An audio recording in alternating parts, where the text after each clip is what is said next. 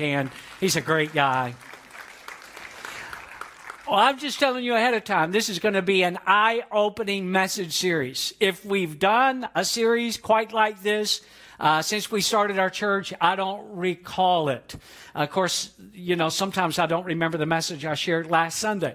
So, because I've already transitioned, moved on to the next one. But I seriously don't remember us really getting into what we're going to get into today. And whereas we've got a lot of our friends and family members that are traveling this weekend, you're here on the opening Sunday of this series. And I want to use today to set the tone for the 3 weeks that will follow. And you can tell already by the screen what we're calling this series. We're calling it Seeing the Invisible, and we're doing that intentionally. We're doing it with a good reason. And that is because there is a world. There is a world.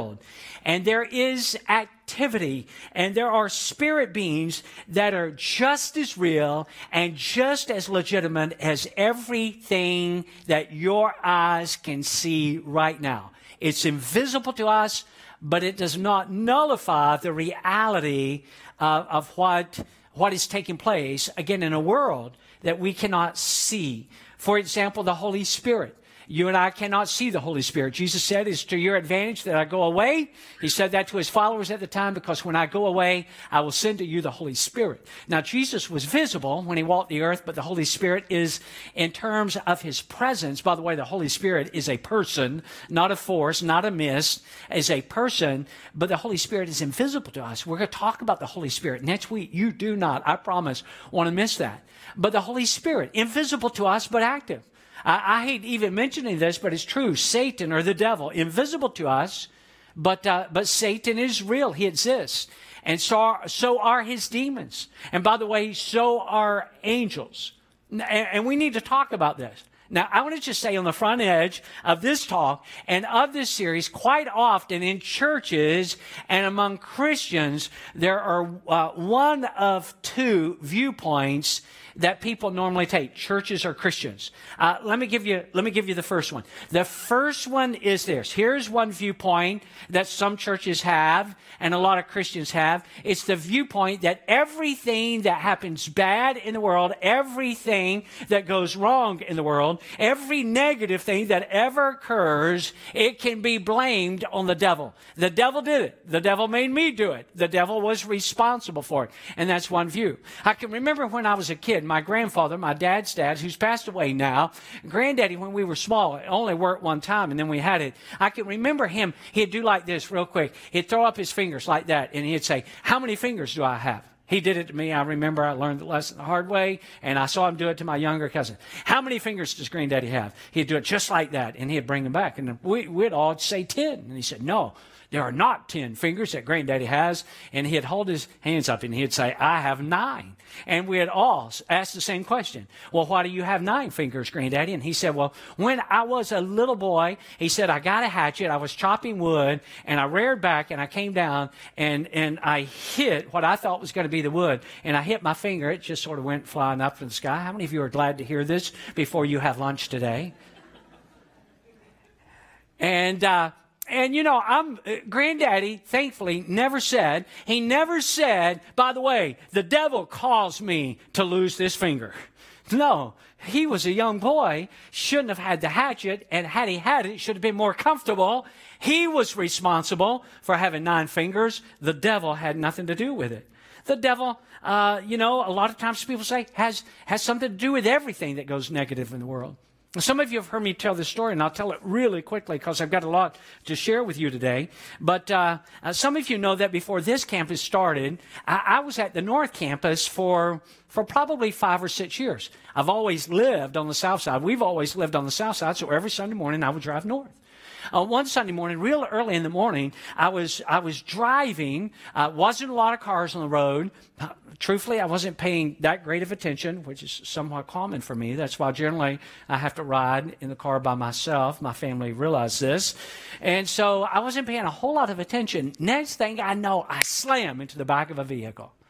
Bam! I wasn't going real fast. I wasn't on an interstate or highway. I was on the road. Bam, and spun that car. You ever see, like if you're watching the law enforcement videos, how they'll hit a car and spin a car out? Have you ever seen this? That's exactly what I did. I hit that car and I spun that car out. Now, here's the problem. It was an unmarked deputy's car. I mean, I ran right into the back of it. He had stopped to turn. I apparently was not paying attention. In fact, I was looking at something like, what is that in the floorboard? And when I looked up, it's like, uh-oh. And I stomped on the brakes. I pushed him through. It felt like the floorboard, but it wouldn't bring that vehicle to a stop. Pow! Spun him out. Man, I tell you what, I'm like, oh no, I can't believe I've done that. I wasn't. Let me tell you, I never thought for a moment, I never said, devil, I rebuke you for making me run into the back of that car. You know who it was? It was me. It was my own foolishness. I didn't even realize I ran into a law enforcement person until he got out of the car. Remember, it's an unmarked car, but I knew as soon as he got out. See, most law enforcement people wear a badge about this big. How many of you have seen it? When he got out, his badge appeared to me to be about this big. And I'm like, oh no. And I stood on the side of the road, and he's like, hey, I'm going to have to call. I'm a part of the accident. He's real nice, way nicer than probably most of us would have been. And I said, I'm so sorry. It was my fault. I was looking at something in the floorboard. He said, no, it happens. And he described a situation that had happened recently. And I'm like, I know, but I'm so sorry. He said, well, because I'm a part of the accident, I'm now become a civilian, and I'll have to call somebody else. And so they called somebody else and came out and got my information. And he starts saying, and I'm giving him my information. And he says, work number, and I'm like 863-859-6000. And he paused. He says, I know that number. He said, where is that? And he says, where is that? I said, well, I'm a pastor. He said, yeah, that number's familiar to me. He said, what church are you at? I said, First Baptist Church of Lakeland.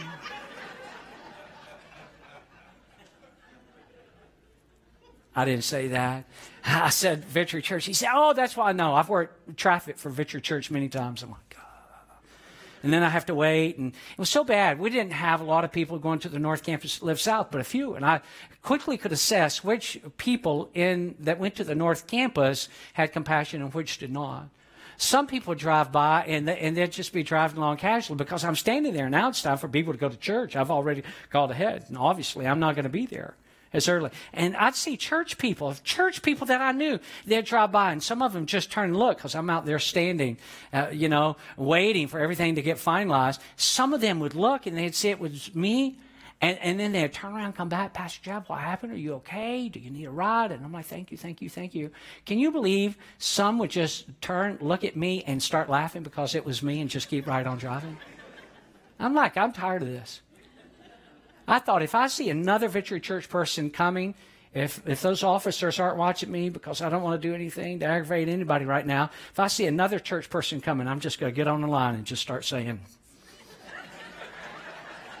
just to really mess with their head. How many of you know the devil had nothing to do with that? It was me. It was me.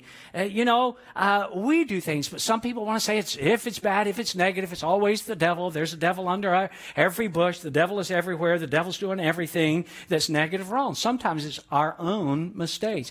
Somebody say, I can't believe I didn't pass the test. The devil prevented me from passing that test. What could have been? You didn't study. I could have had something to do with it. So some believers in some churches have this idea that, every bad and negative thing that ever happens can be blamed on the devil. Well, let me share with you an opposite extreme. In some churches, a lot of churches and believers and lots of believers have this idea. All this talk, this is how they view it, all this talk about a spirit or invisible world and spirit beings and angels and demons, that's all just sheer foolishness. That's complete nonsense. Don't acknowledge it. Don't talk about it. Don't believe it. Don't buy into it. So there's extremes on either end. So what are we going to do? And again, I'm so glad you're here to launch this series with me. Here's what we're going to do. We are going today in the next 3 weeks to unpack a biblical perspective concerning this straight out of God's Word. This is not going to be about opinions. It's not going to be quoting blogs or theories or myths or legends. What we're going to do is we're going to dive into the Bible because we need to know about what is this invisible world that is always at work, but we need to know about it from a biblical perspective. So look on the screen. This is Paul. Let's dive right in. 2 Corinthians chapter 10, verses 3 and 4. Paul said, and he's this great leader in the early church, he said, "For though we live in the world, we do not wage war as the world does." The weapons we fight with are not the weapons of the world. They're not weapons as we would think. You know, it's Memorial Day weekend and we think of wars that have occurred and military weaponry that has been used. No, that is not what Paul is talking about here.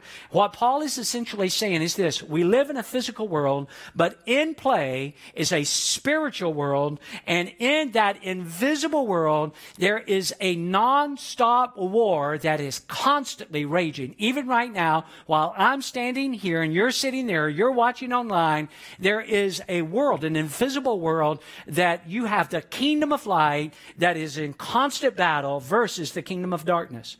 This is the Apostle Paul again. I want you to see this up on the screen. This time in Ephesians. Ephesians 6, 10 through 12. He says, "Be strong in the Lord and in his mighty power. Put on the full armor of God so that you can take your stand against the devil's schemes." We're going to come back to that. "For our struggle is not against," look at this, "it is not against flesh and blood, but it's against the rulers, against the authorities, against the powers," look at this now, "this dark world, this invisible world, and against the spiritual forces of evil in the heavenly realms." And what Paul is saying here is that our battle, a lot of times we think our battle is against flesh and blood. What does he mean? A lot of times we think that our battle is against people, that our enemy is actually people. And Paul is saying, no, you don't get it. Your enemy is not the people that as you think they would be. And your battle is not with people. It's not against flesh and blood, but against principalities, powers, and rulers, and authorities. And what Paul is just wanting us to say is, be sure we get this right. Listen, your enemy is not your boss. He is not your enemy. Now, he may be a jerk, but he's not your enemy. Your boss is not your enemy. Your enemy is not your ex-husband. Your enemy is not your ex-wife. Your enemy is not your former business partner.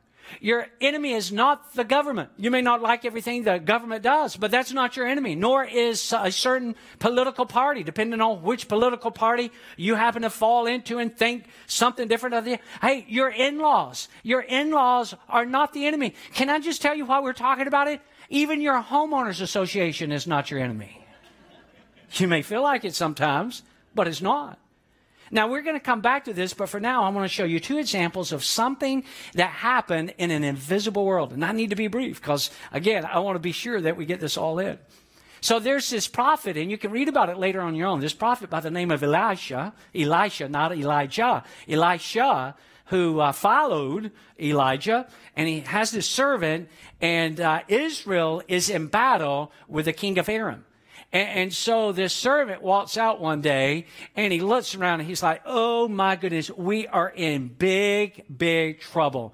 We are so highly outnumbered. This is going to end in certain defeat." Now, I want you to pick up with that. You can go back and read 2 Kings 6 later, but I want you to see this right here on the screen. Look at it with me. "When the servant of the man of God got up," the man of God being Elisha, got up and went out early the next morning, an army with horses and chariots had surrounded the city. And again, these are those who are in collaboration with King Aram. "Oh no, my lord, what shall we do?" the servant asked. "Don't be afraid," the prophet answered. I love this. Look at this highlighted portion. "Those who are with us are more than those who are with them." And Elisha prayed, "Open his eyes, Lord, so that he may see." Then the Lord opened the servant's eyes, and he looked, and he saw the hills full of horses and chariots of fire all around Elisha.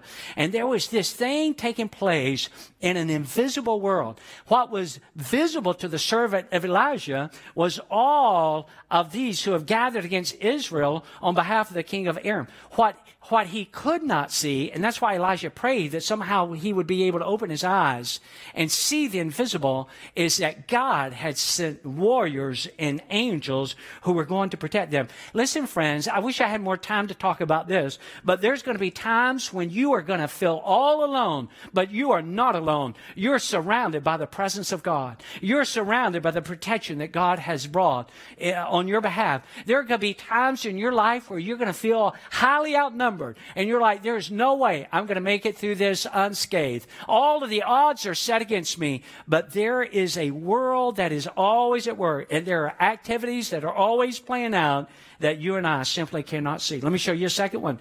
This time Daniel is praying, and it appears that while Daniel is praying, that nothing is happening. Have you ever prayed? Have you ever felt like you've been asking God to do something and you're getting no answer whatsoever? It's like you're just bothered. You're disturbed by unanswered prayer.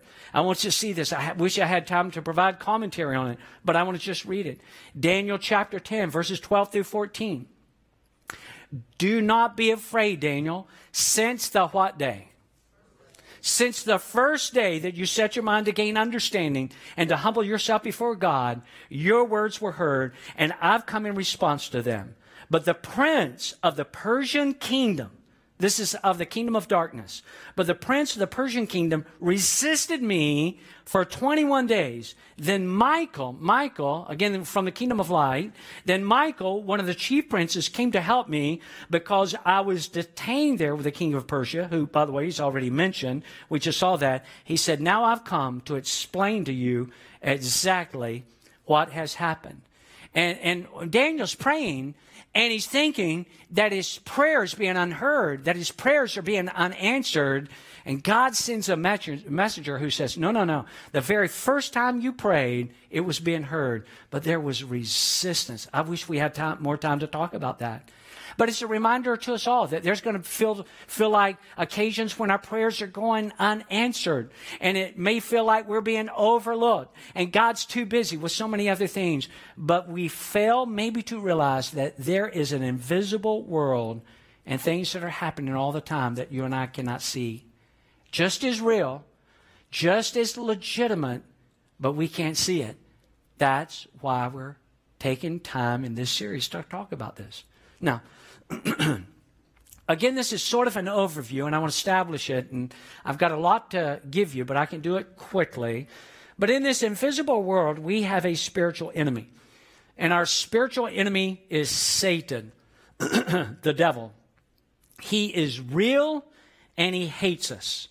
He not only loathes every person that is a child of God. If that's you, you're a Christian. He hates you. He despises you. But he actually feels disgust for all of God's creation. So what I want to do, and all of you note takers will want to get this down, I want to quickly mention 4 things that he's always focused on, and then we're going to turn around and we're going to spend the balance of the time talking about what God has given us in order to help us to be protected. So number 1, what does the enemy focus on? Number 1, he wants to blind the minds of people who are not in relationship with God. He wants to blind their minds. Look at this verse up on the screen. This is 2 Corinthians chapter 4 and verse 4. Satan, who is the god of this world, has blinded the minds of those who don't believe. Have you ever had somebody that you know that may be far from God? They're not a follower of Jesus yet. And you're just wondering, how can they not get it? How can they not see this? You've even said this, and I've said this before without even thinking it all the way out. How can they be so blind?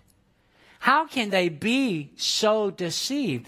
Wave at me if you know what I'm talking about. Have you ever seen that, saw that, thought that, said that? I mean, think about that. What is it? Satan has blinded their mind. See, Satan is not omniscient like God, all-knowing. However, he is shrewd enough to know that if you listen to and embrace the truth, God's truth, that the truth is going to set a person free. So what does he want to do? He wants to hold people in captivity. We'll come to that in just a moment. He wants to blind their eyes, the minds and the eyes and the hearts of people who are not in a relationship with Jesus so that they won't give their heart to Jesus. Well, a lot could be said about that, but I need to keep moving. Number 2. He wants to steal away God's word from our heart. He wants to steal away God's word from our heart. Now, you and I have seen this passage before. In fact, we did some time ago. I did a series right out of this particular parable. Matthew chapter 13 and verse 19 says, the seeds that fell along the road are the people who hear the message, who hear the gospel about the kingdom of God, but they don't understand it. They don't get it initially. Then what happens? The evil one, Satan, the devil, comes and he snatches the message away from their heart. And this happens all of the time, and you are my dear friend. Thank you. You're a perceptive guy. You knew what was happening. Thank you, thank you, thank you. It's my buddy David. Give him a hand for coming to my rescue. Thank you, David. All right. Now I'm ready to go another hour.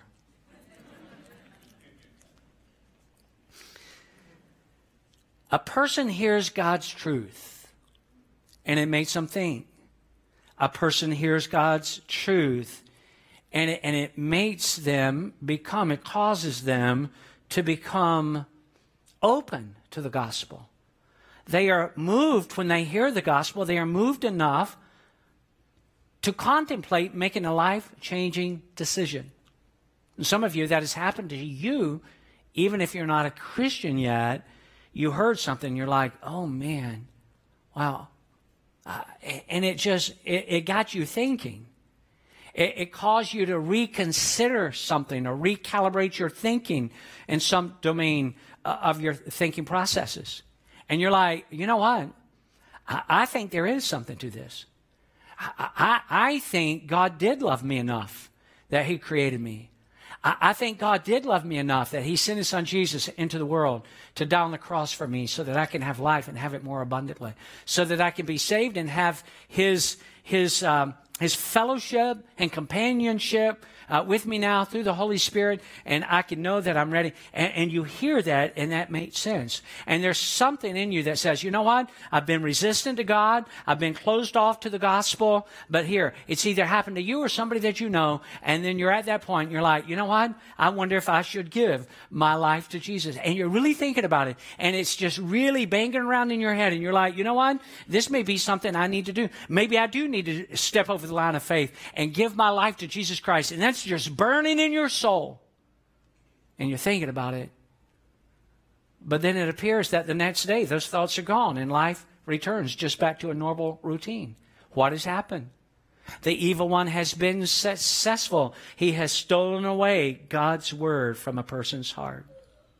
So number one, he wants to blind the minds of people who are not in relationship with Jesus. Secondly, he wants to steal away God's word from our hearts. Number three, he sets traps in order to ensnare us, to make us prisoners of this war.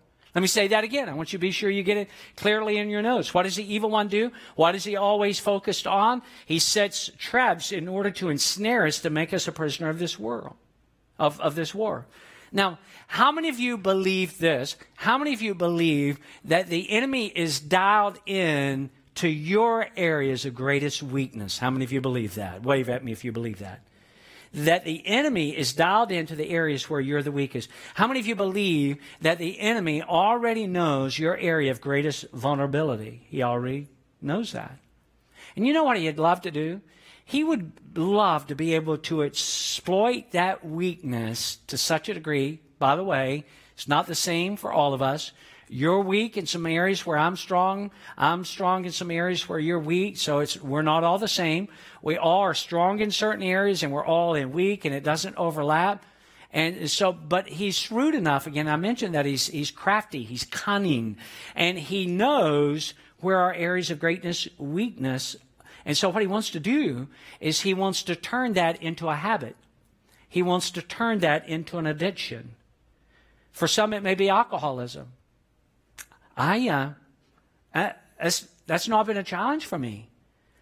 But I've got some family members that it's been a bear of a challenge for them. I remember trying alcohol when I was a teenager. I didn't even like the taste of it. But I've got other family members that they not only enjoy the taste of it, it actually over time, through alcoholism, became very destructive in their lives and in their families. You could set it before me, just like I have this water bottle. It wouldn't faze me a bit.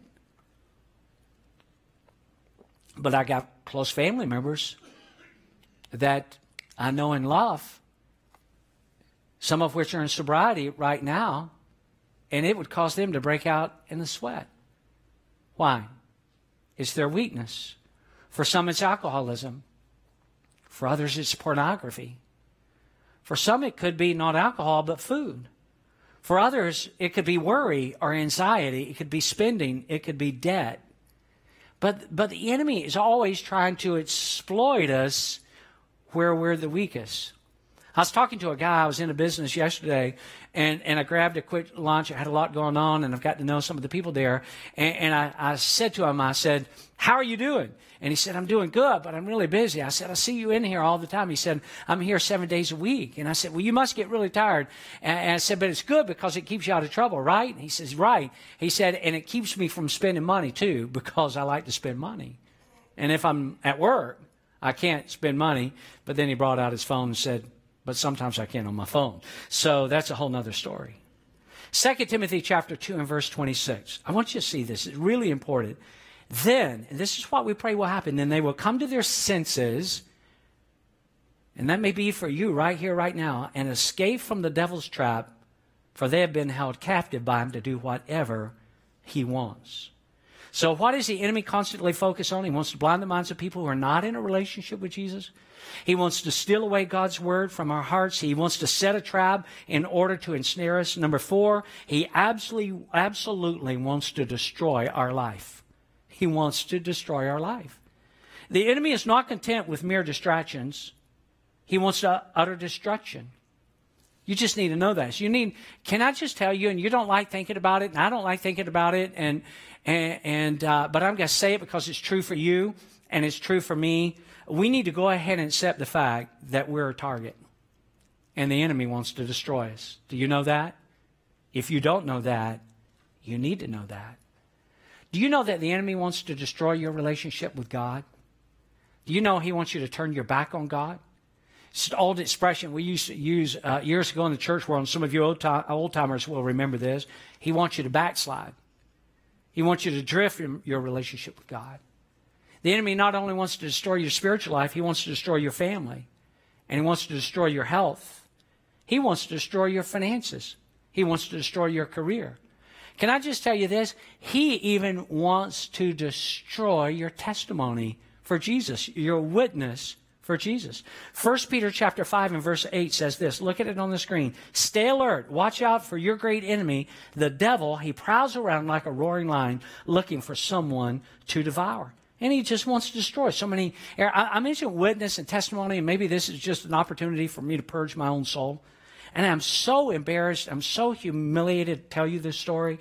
How many of you, if I'll tell this story, you won't judge me too harshly? Okay, I don't see enough hands, so I'm not going to tell the story, and I'm going to move on. How many of you will not judge me too harshly? Does it help you if I tell you that it happened years and years and years and years and years ago, so long ago that the boys were very small, and they're grown men now? I'd gone out golfing. I mentioned to you the enemy wants to destroy so many areas of our life, including our witness and testimony. Now, I was a pastor then as well, and I was a pastor of a church in this town that will remain unnamed, so nobody can connect all the dots. But I'm out playing golf with the boys, and we're playing, and I want them to learn to love and enjoy golf. So I get back in the golf cart.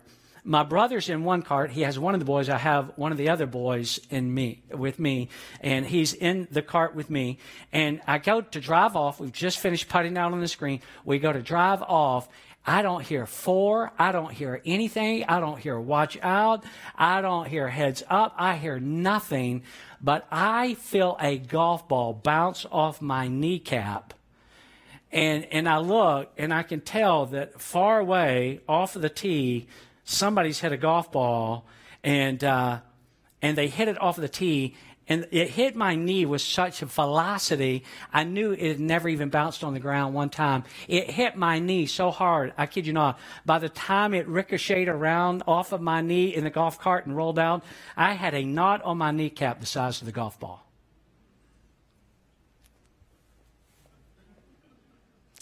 I would love to tell you, I said, bless the Lord, O my soul, and all that is within me.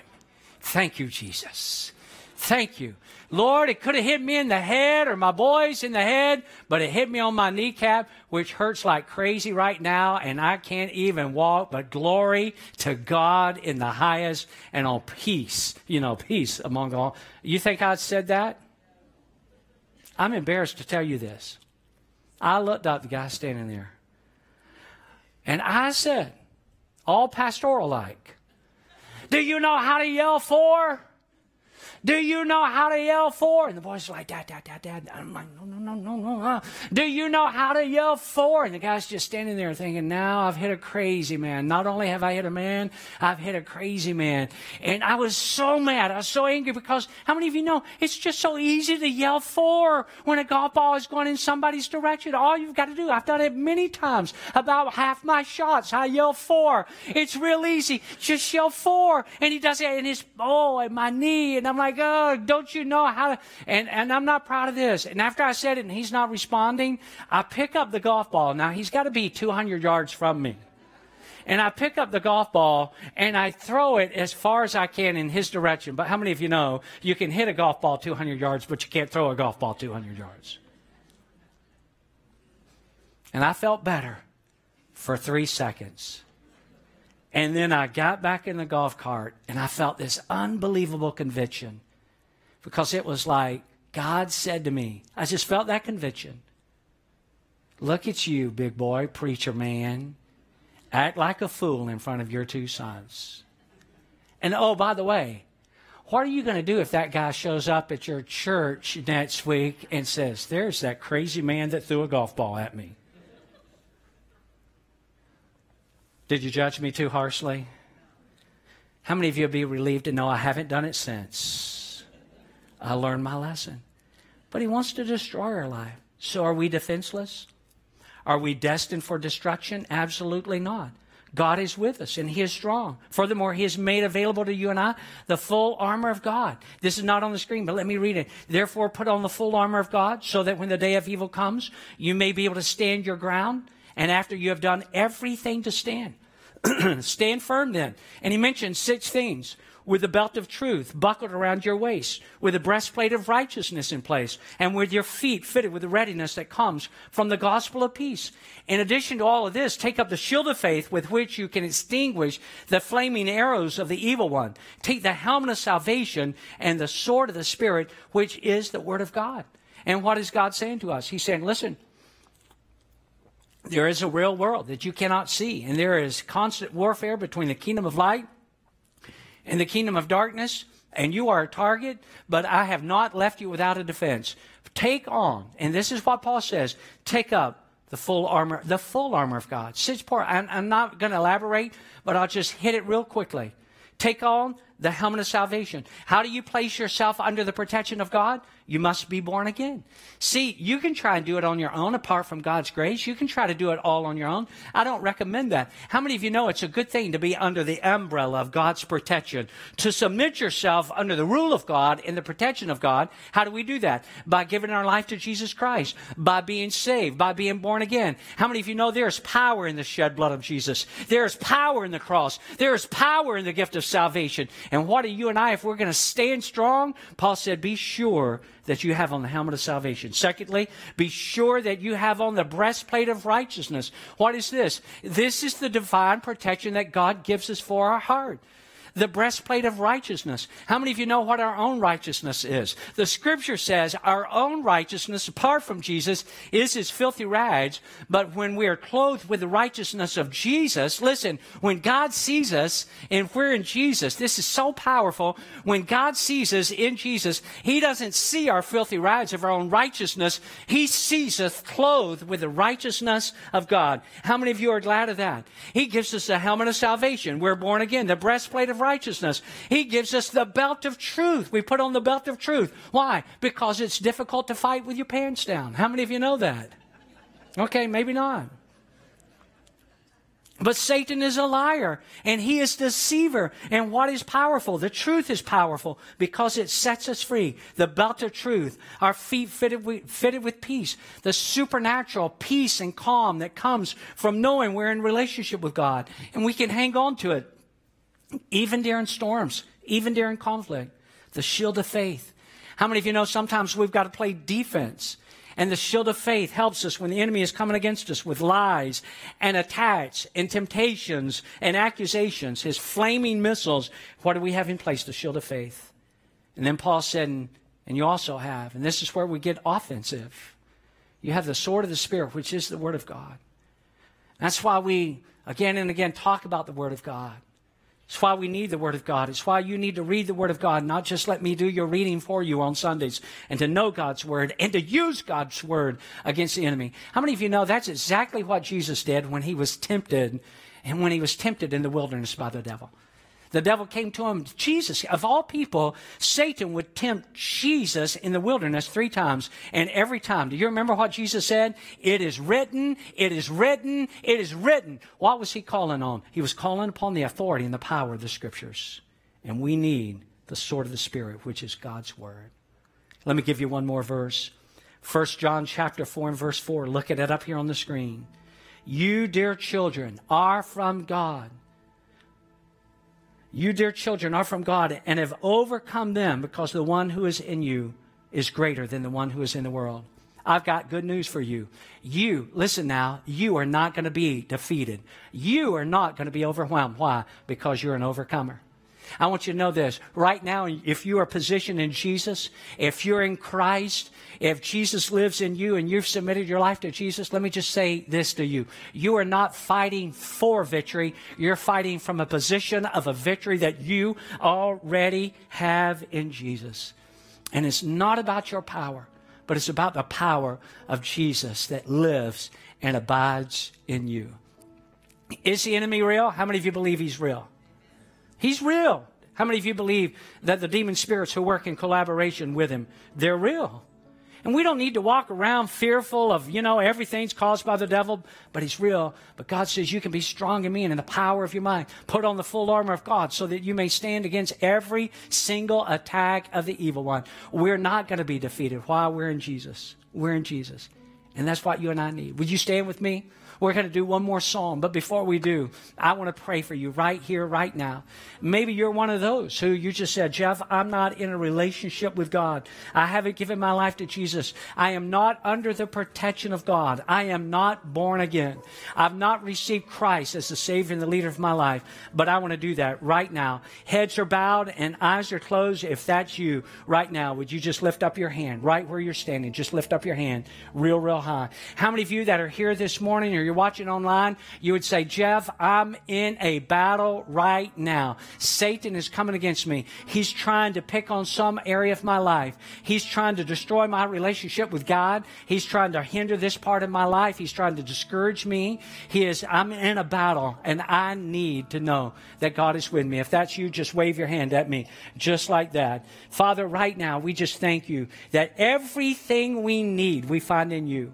God, we thank you that we can be strong in you. We thank you that you who are in us is greater than the enemy that is in the world. We know that there's an invisible world. There's an invisible war. We believe that the Holy Spirit is active. We do believe that the devil is real and those demons are real. We believe that there are angels. But this is what we know, God, that we are held in the palm of your hand and that nothing can defeat us. We're not fighting for victory. We're fighting from a position of victory that we already have in you. We're strong in you. And God, I pray for any person who right now just say, Jesus, come into my life. Forgive me of all my sin. I want to be under your protection. I want to be under your rule, oh God. Forgive me of my sins. Come into my life right now, Lord Jesus. I want to walk in fellowship with you. In Jesus' name, let's sing this together.